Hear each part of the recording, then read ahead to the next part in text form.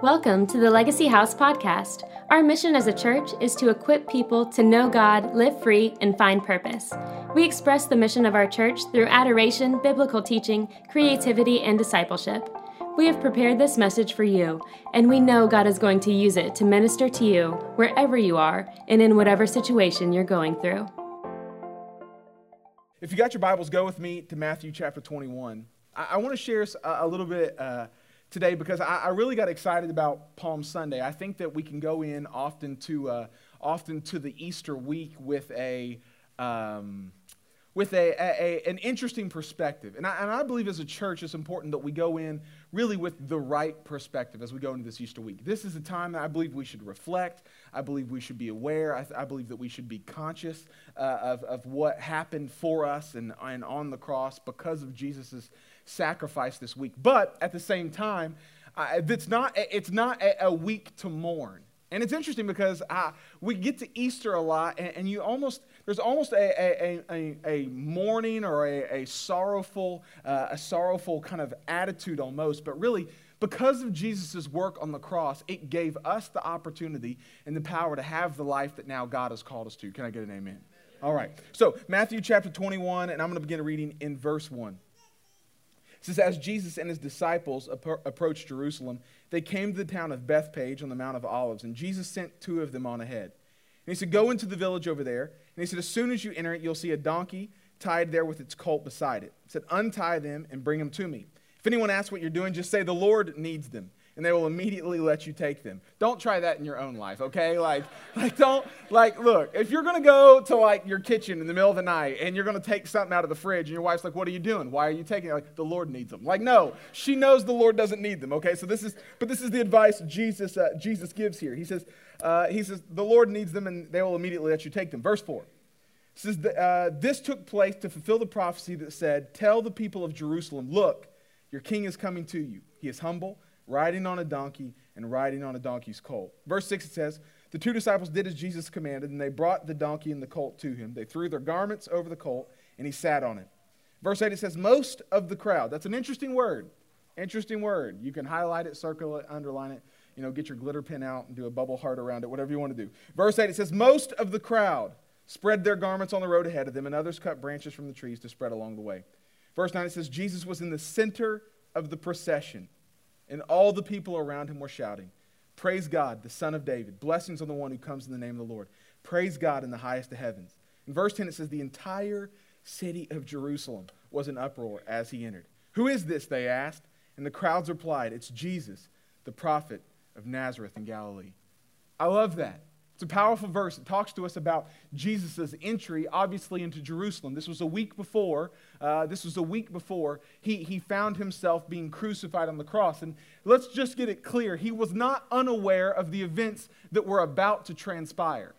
He wasn't caught off guard or confused by the fact about what he was walking into. Last week we preached the message where Jesus was talking to the disciples and he said, hey, who do they say that I am? And it sounds like an insecure question from Jesus. Like, why does he care who anybody says that he is? But that's not the point. Jesus was trying to ask them this question to really set them up for the next question, which was, who do you say that I am? He wanted them to first say, well, who does the crowd say that I am? But then who do you say that I am? Because he was setting them up for this moment in Jerusalem. Because he knew the crowd, down there in verses 10 and 11, he knew the crowd was going to be pumped. But he knew that just a few days after this moment, the crowd that was once praising him was now going to crucify him. So Jesus, a week before the triumphant entry, as your Bible probably says, he was talking to the disciples, asking them about his identity. We said last week that the Lord was asking the disciples about his identity so that he could really reveal their identity. See, our identity is only and wholly found inside of Christ. So we can't find our true identity outside of the Lord. That's why so many people will go from hobby to hobby, thing to thing, seeking and searching for what they feel might be it for them, rather than ever taking a moment to go before the Lord and ask God, what is it that you're calling me to? Don't be afraid to pray that prayer, because just because that prayer, it does not mean that God is calling you to be a missionary on a foreign field. Let's get that thought out of our brain. Full-time ministry for you might not be vocational ministry. The difference is full-time ministry for you could be at the hospital that you work at, or the law office that you're a part of, or the retail store that you work at. That is your full-time ministry, because we understand as believers, we are called to be ministers. You can't separate yourself as a believer from a minister. Well, I'm a Christian, but I'm not a leader. Then you're not a Christian. Like, well, I don't know that I agree with that. Like, wait, no. Because we don't like that part of it. Because that part makes us uncomfortable. That part makes me uncomfortable. It's the, wait a minute, if I'm actually going to say that this is who I am, I actually now have to follow through with this? But often in our lives, we create levels to this thing. Where it's like, well, I'm newly saved, so I can't yet. Where's the handbook, though? There's not like a 90-day review that we do in Christianity. We're like, hey, you know what? You got these restrictions for the first 90 days. After that, you're a full Christian. Like, no, it doesn't work like that. There is no grace, 90-day period where we have to see what you actually decide to do or become before you are empowered to step out and be the person God has called you to be. But we live that way. I've lived that way. I've lived like the type of person who Jesus was trying to help the disciples understand. You understand here that Jesus spent often the majority of his time speaking to his disciples, warning against those who were religious. I have a hard time finding in the Word where Jesus preached against the sinner.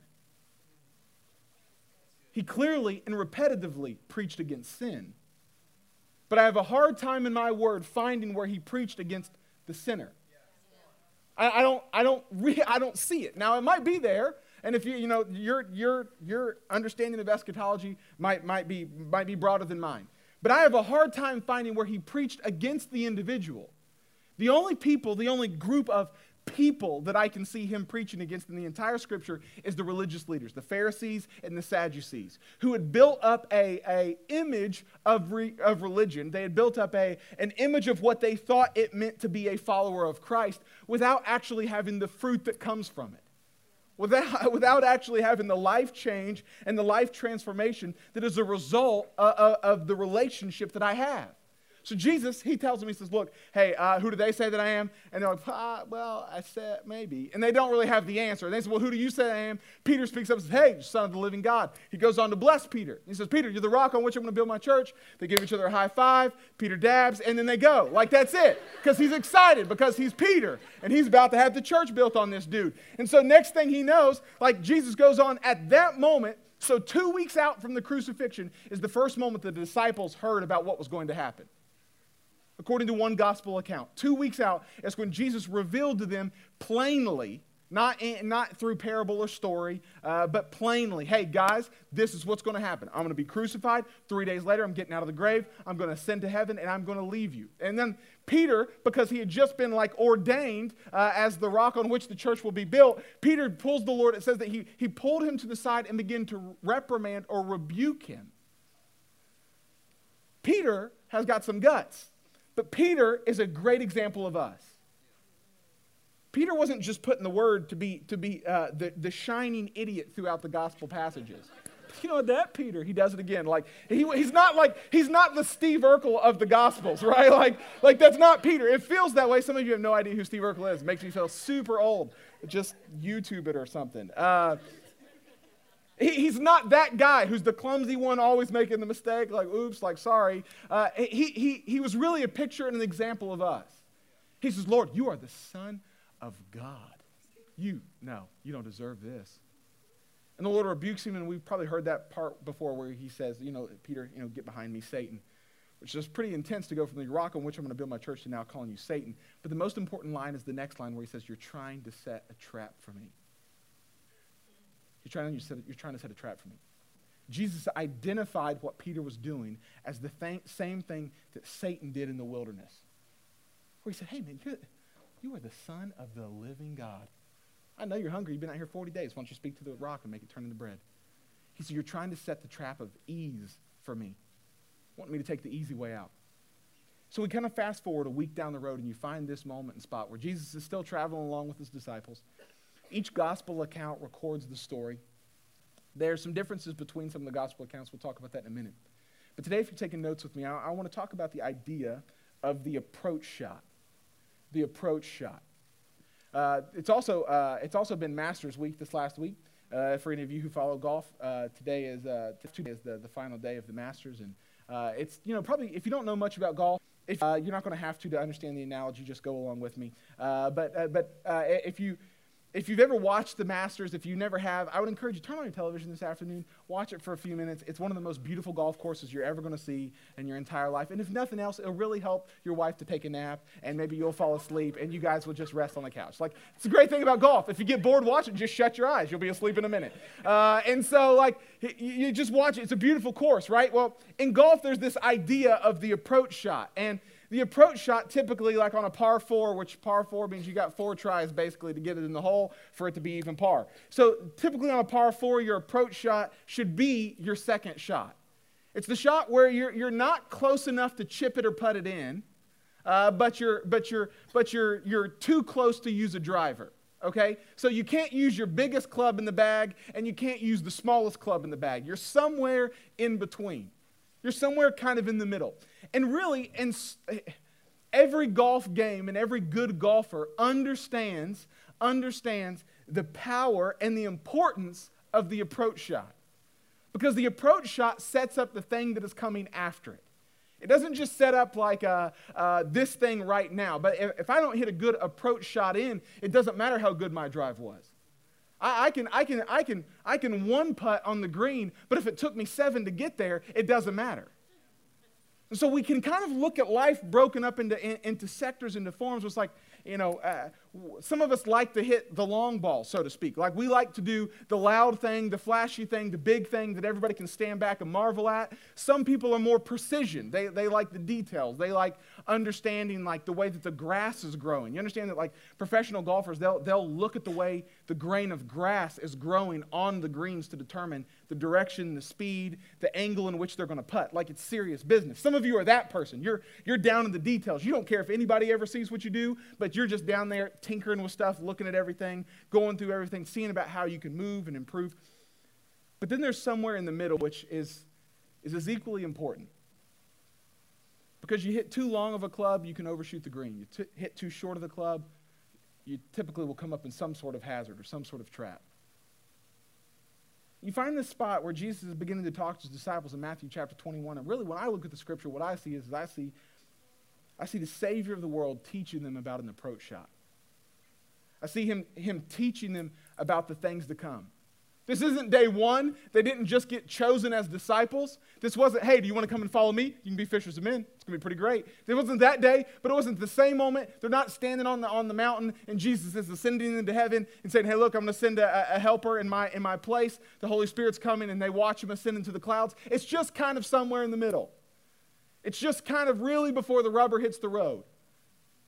And I believe often in our lives we can kind of live in that spot where we can like the big moment, the powerful moment, the moment that everybody sees, maybe the moment of an initial transformation in our life. We have a new job, but then do now. But then what beyond that?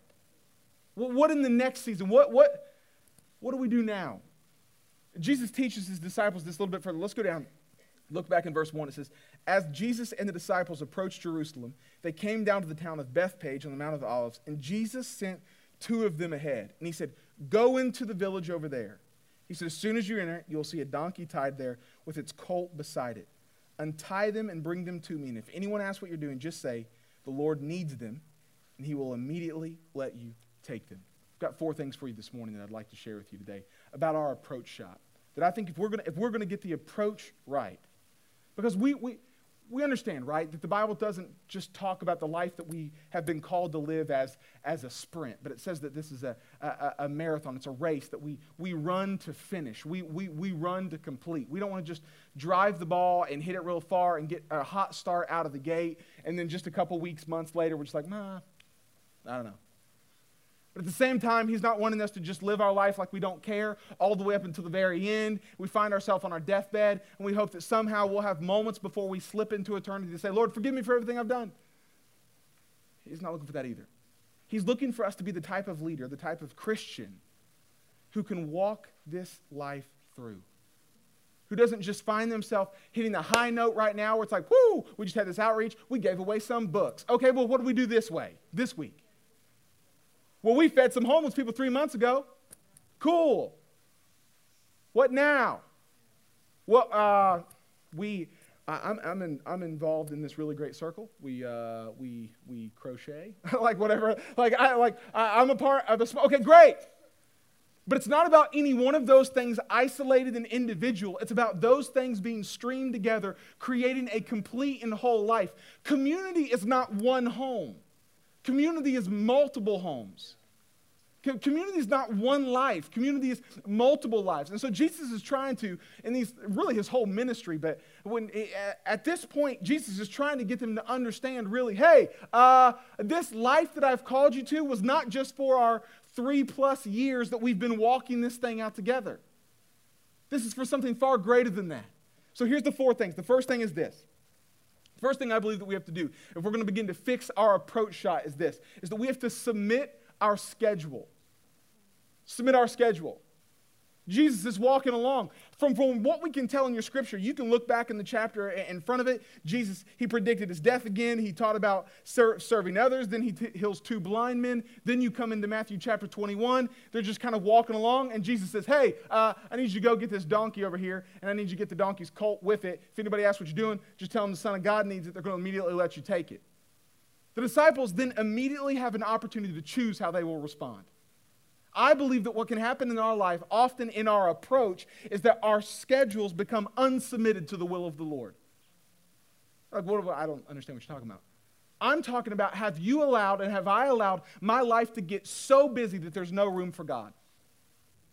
Well, like you said, Pastor Curtis, I'm a full-time ministry in whatever field I work in. Yes, that's true. But in that field, are you giving God an opportunity to move? Because it's not just about being there. It's not about just being present. It's not a roll call. It's like, we need believers in the whatever, the entertainment field. Okay, well, I'm here, present. And then nothing about us and nothing about our lives distinguishes us or makes us different from the people around us. As a believer, there should be something about us that looks different. But here's what's happened throughout the course of human history, is we've often tried to make those things the outward appearances of our life rather than the fruit of our heart and our soul. So what we do is we prop ourselves up to looking the part, whatever that part might be. I knew I was doing the offering today, so that's where I told Miss Becky that's why I wore a shirt with holes in it. So you think, poor brother can't even afford a shirt with no holes. No, but look, here's the thing. It's not about looking whatever we think is the thing. Don't get that twisted with whatever. Like, hopefully, my prayer is that Legacy House always has a collaboration of people who look distinctly and uniquely different from each other. Be you, for Pete's sake. If you love polos, wear polos the rest of your life. If you love capri shorts, why? That's it. That's all I had to say about that. Just let the Lord deal with you. Anyway. But just be you. Don't try to be me, and I'm not going to try to be you. But here's what we have to do in that. Here's where security has to come for that. It's that we have to understand that, hey, look, they don't look like me, and I'm okay with that. I don't see myself physically in them. Okay, but can you see yourself spiritually in them? Can you see God spiritually in them? We get hung up on the clothes, and yeah, there is a point where it's like, you know what, it can become inappropriate or whatever, but often that's not the issue.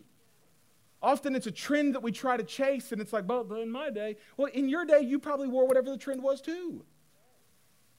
You had your bell bottoms on, and you had your VW van, and you might and or might not have gone to Woodstock. Like, that was you. You were there. Like, no, I wasn't there. Like, there's a picture of you. Like, how did it surface? Anyways, I don't even remember it. Yep, you probably don't. Anyways, let's leave your past in the past, you know what I mean? But here's the thing Jesus is trying to help them to understand. He constantly and consistently throughout the scripture gave them opportunities to respond. But the principle Jesus often taught was that delayed obedience is no obedience. Delayed obedience is not really obedience. Jesus tells them this. He says, go into the village over there. As soon as you're in it, you'll see a donkey tied there with a colt beside it. Isn't it interesting? Because there's a lot of room in this for the disciples to have asked questions. Quick question. So you want us to go like, Grand Theft Auto a donkey. like, we're going to go B&E over here, breaking and entering for those of you who don't have a criminal past like myself. You're like, don't search me. Because you're not going to find anything. Now you want to search. Don't. Sorry. But it's interesting because he kind of leads them into this point where he says, hey, look, just go over there. There's going to be a donkey in that town. You're going to take it and its colt. So not only am I stealing the mom, I'm stealing babies now too. And so the disciples go, they're taking the mom and the baby colt. If anybody asks, just tell them the Lord wants it. And we don't see this exchange here between Jesus and his disciples. One of the conversations that the writers typically always left in was the exchanges, the important exchanges between Jesus and his disciples because of the principles that can be taught there. But it's not there. It's because at this point, I believe the disciples were now finally getting to the place to where when Jesus spoke in their life, they responded. We still will see through Scripture that they didn't get it right 100% of the time. But at this point, we're kind of moving beyond and moving forward in the place. We're approaching a new season of our life, and it's because they had allowed their schedule to be submitted to the Lord. Man, if I could encourage you with anything, is examine your weekly schedule. It might not feel really spiritual, but often we can schedule God right out of our life.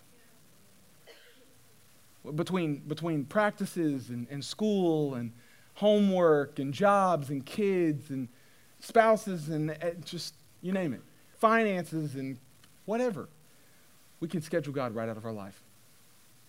The disciples, they begin to approach correctly.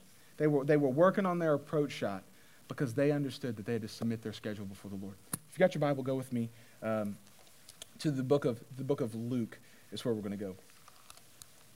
Luke chapter 4, verse 42. And when they finally, it says early the next him not to leave. But he replied, he said, I must go preach the good news of the kingdom of God in other towns because that is why I was sent.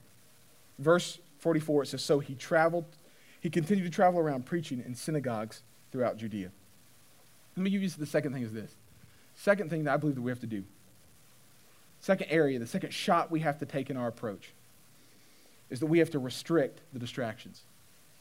We have to restrict the distractions. I love this about Jesus. Look there. In verse 42, he says, early the next morning, Jesus went out to an isolated place. He went out to an isolated place. Jesus had mastered the art of restricting distractions. He had mastered the art of not allowing things to interfere, not with his schedule, don't get it twisted. So that's important. Because what we can then think, sometimes our brains can think, okay, I've got to restrict myself to get done the things I need to get done. No, he wasn't isolating himself to complete his task. He was isolating himself to grow closer to the Lord. So he had went away to an isolated place. And the crowd searched everywhere. Often we search for the crowd. As leaders, as people who are trying to be successful in whatever career field or industry we're involved in, especially those who are involved in ministry, we search for the crowd. We're seeking those to validate where we are. We're seeking those to listen to what I have to say. We're seeking those who will say, you know what, you don't deserve that. Or you know what, you do deserve that. Like, we're seeking for those who will clap with their hands and pat us on the back and tell us, you know what, we were great, we've been great, we've never done anything wrong, just keep going, you're the greatest. I'm going to buy your podcast, I'm going to buy your tape, ministry, whatever you have. Like, I'm going to buy all these things.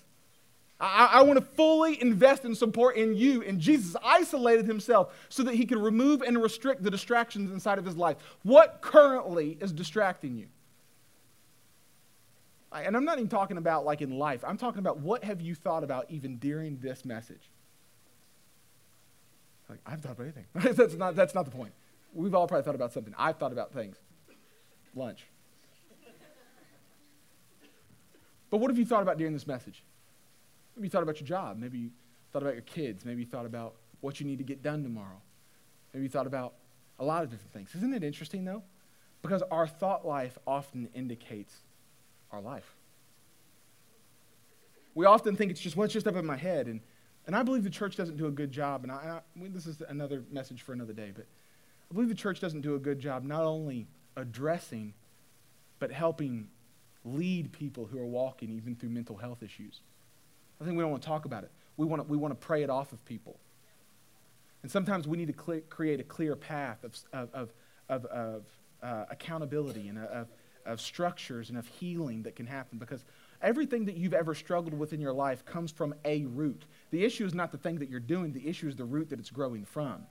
Jesus grew from the root of Jesse, where he came from the lineage of David. He came from a source. There was a source specific for Jesus. There's a source specific for everything inside of our life. So when you look at this and you're sitting here thinking about, oh, my kid's got to get a shot next week, or we got a dentist appointment, or whatever it might be, what's going on inside of our brain often can distract us from the thing God wants us to do. You know that you can often think about good things, but it might be the wrong time to think about those things? Haven't you ever noticed that when you pray is the moment your brain starts racing?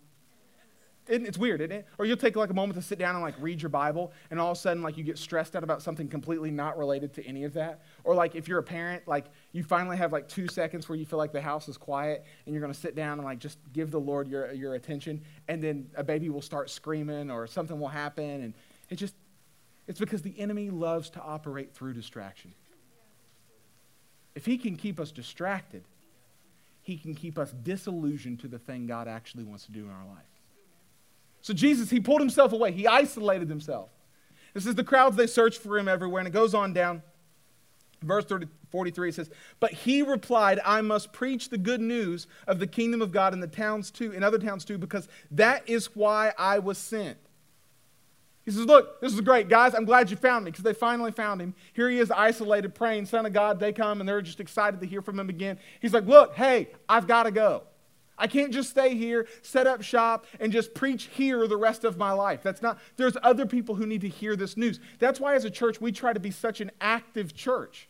That's why as a church, we believe that we have to be a generous church, because our generosity as people sowing into the house, time, treasure, and talent, gives us the ability to reach more people outside of the house.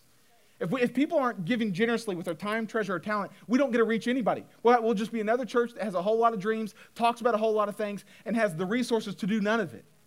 But Jesus, he said, look, hey, there's other people who need to hear this news. That's why we're continuing to press the ball forward. Like, we're going to push this thing all the way down the field. That's why we're going to plant a campus in New Orleans next year. That's why, because there's people who need to hear the good news. And if I've got it, it's not my responsibility to say, well, they've got a few churches over there. They should be good. If God has put the desire inside of us as people, it is our responsibility to respond to that desire. But often we can't hear it. We can't hear it because our schedule has completely eliminated God from our life. We're so distracted by the things around us that we can't actually focus on taking a moment to hear what he wants to say. And the third thing is this, is that we haven't allowed ourselves to be affected by affection. We haven't allowed ourselves to be affected, with an E, by affection, with an A. Did I spell it wrong? I didn't put it in the computer. They probably copied my notes.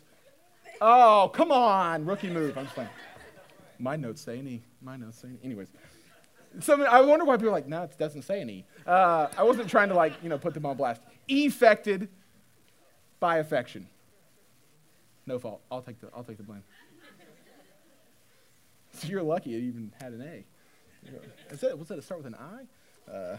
I affected with preach the good news of the kingdom of God in other times, because that is why I was sent. He was affected with his love for people. It mattered too much to him, the people who still needed to hear, to just stay in one place. It mattered too much to him. It mattered too much to him just to set up shop right here because he had drawn a crowd. I pray that our focus never becomes drawing a crowd. And I'm not just talking about, we can all agree with that from a church standpoint. We're like, amen, we don't want to be one of those. That's not what I'm talking about. I'm talking about even in our personal lives. That at your job, you don't just try to draw a crowd.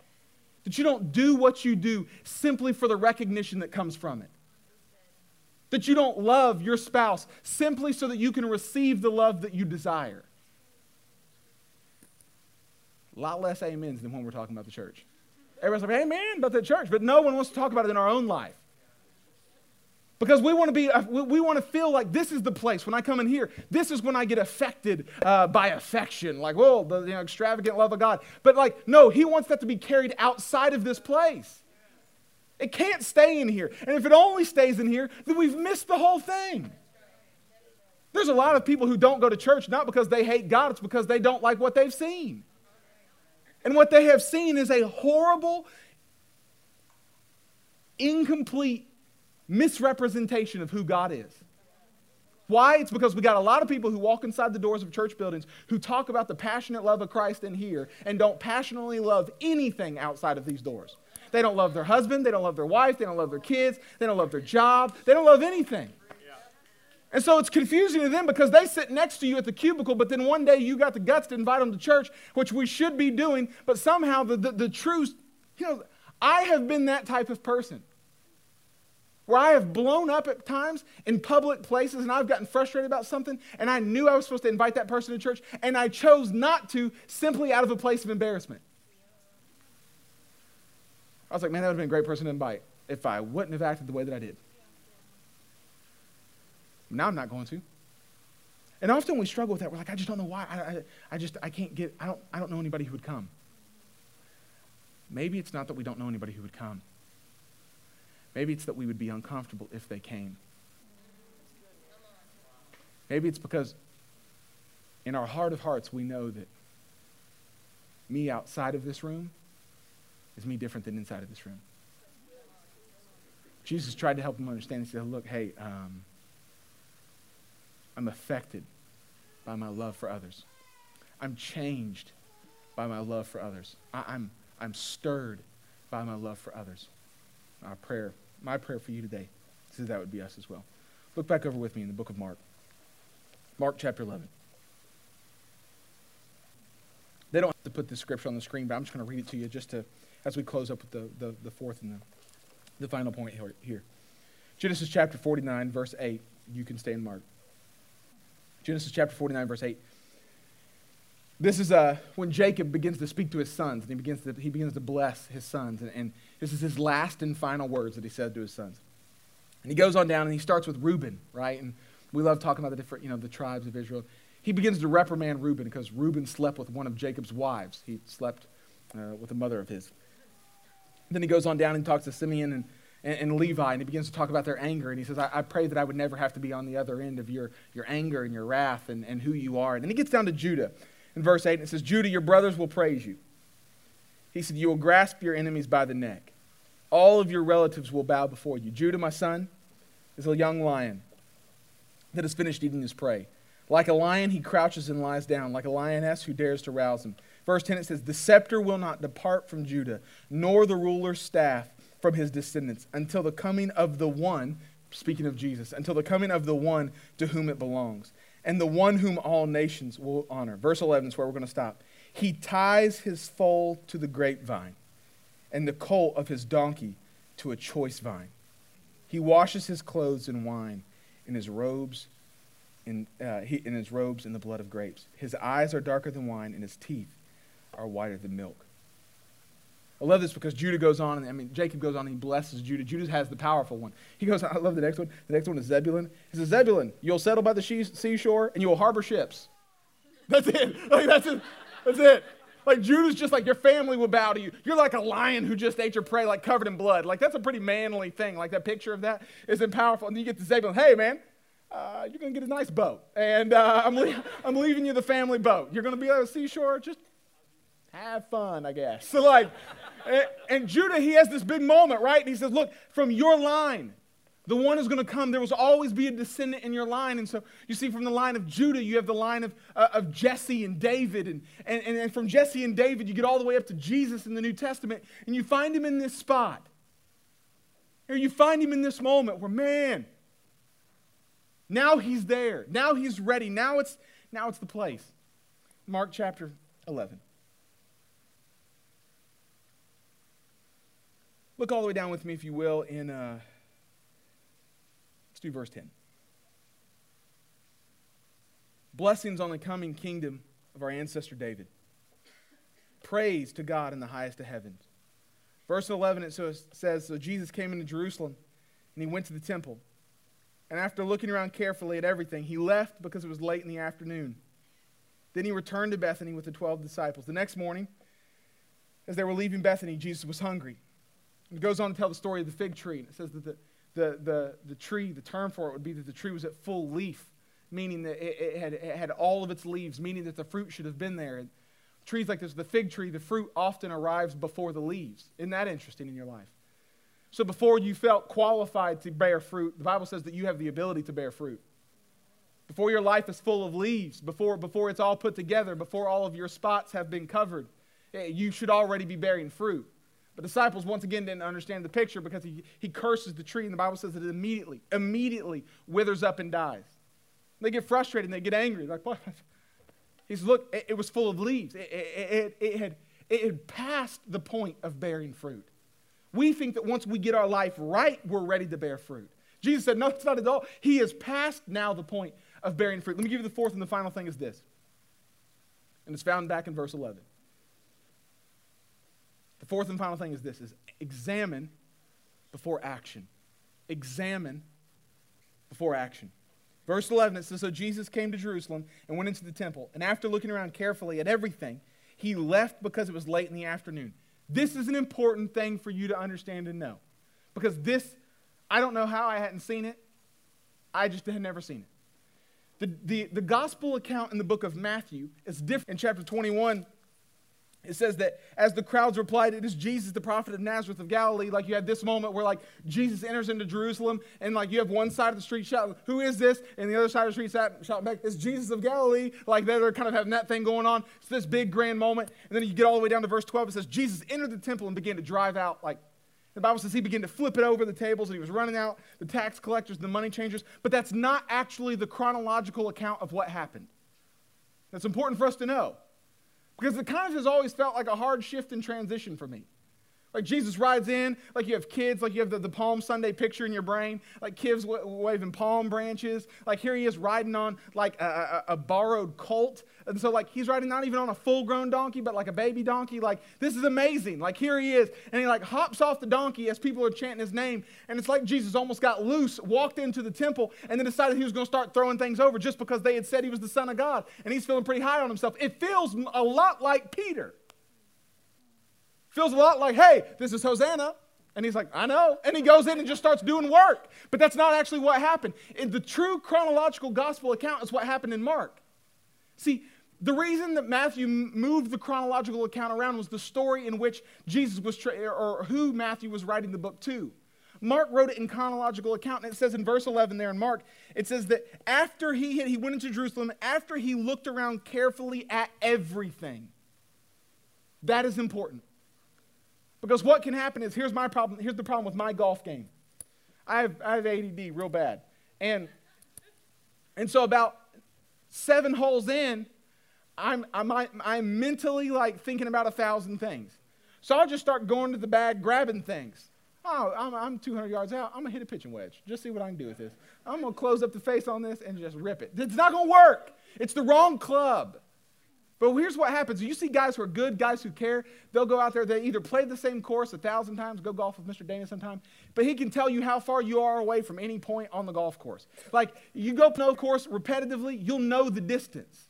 You'll have examined everything carefully. You'll know from what spot you should hit what club, at what point you should shoot a little bit further, and at what point you should lay up. And here's what Jesus did. He says that after he did this, he rode into town, he goes to the temple, he examines everything that's going on carefully, and then leaves. There were still tax collectors in there. There was people still selling stuff in there. It was still a den of thieves. It didn't become a den of thieves the next morning. He walked in and said, oh, what happened? I was here yesterday. No, that's not what took place. He examined before he responded in action. I think it's important for us in our life to begin to examine some things before we just act.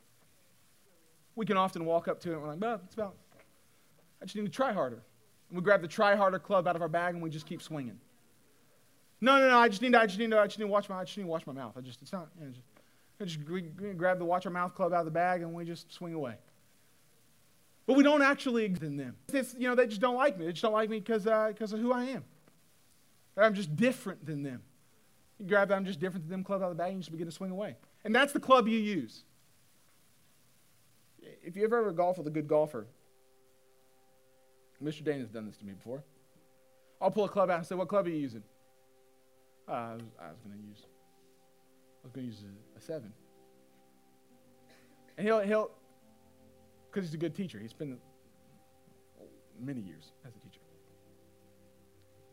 As a good teacher, he doesn't say, hey, idiot, put the 7 back in the bag.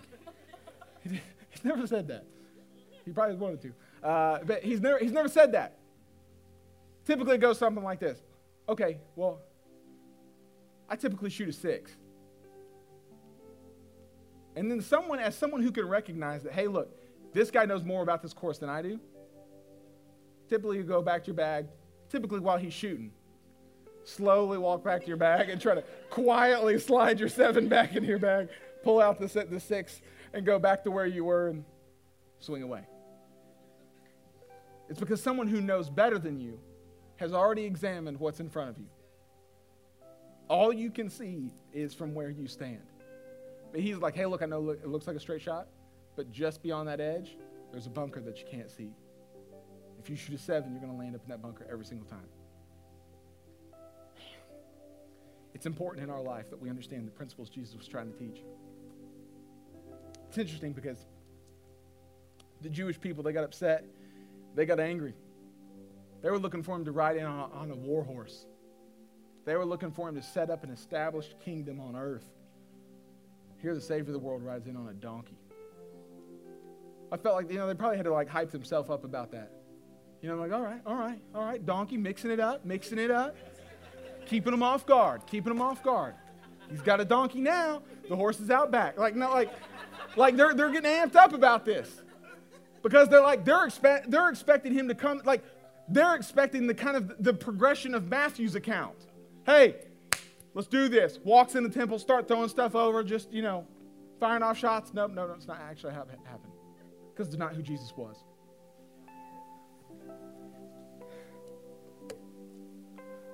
I was sitting this morning getting ready, and I was just thinking about this scripture. And Palm Sunday is a big deal. Really is as big as Easter. Because he didn't have to go. He didn't have to show up. And the people got frustrated and they got angry because they were expecting him to conquer a city. They were expecting him to conquer a world. But what they lost in translation was that Jesus had come to conquer their hearts. What they had lost in the midst of everything, in the midst of their idea, their understanding, was Jesus knew that everything on this earth is going to fade away. The buildings that we try to protect will just become rubble. The spaces, the homes that we invest so much in right now, one day will be gone. So here they were, confused by the moment because they felt like, hey, he's coming to conquer a city, man. This is going to be amazing. Okay, there's a donkey. We can go with donkey. But they didn't realize. They never saw it coming. They never saw it coming, that what he was coming for was not their city. What he was coming for was their heart. What he was coming for was their life. What he was coming for was their soul. That Zoe life of God. In John, it says that he's given us life and life abundantly. The word there is the Zoe life, the divine life. He's given us divine life and divine life abundantly. Not just life, not just me, but he's given me Zoe life. Today he's giving you Zoe life. Look, we're approaching Easter. But not only are we approaching Easter, we're approaching our purpose. We're approaching our future. We're approaching maybe a family. Maybe you're approaching marriage. Maybe you're approaching the next season of your life and you're about to become empty nesters. Maybe. But we're all approaching something today. The approach is important. Thanks for listening to this week's podcast. You can find more info and resources from Legacy House on our website, www.legacyhouse.life, or by following us on social media under the handle @LegacyHouseFL. Don't miss next week's podcast, From Our House to Yours.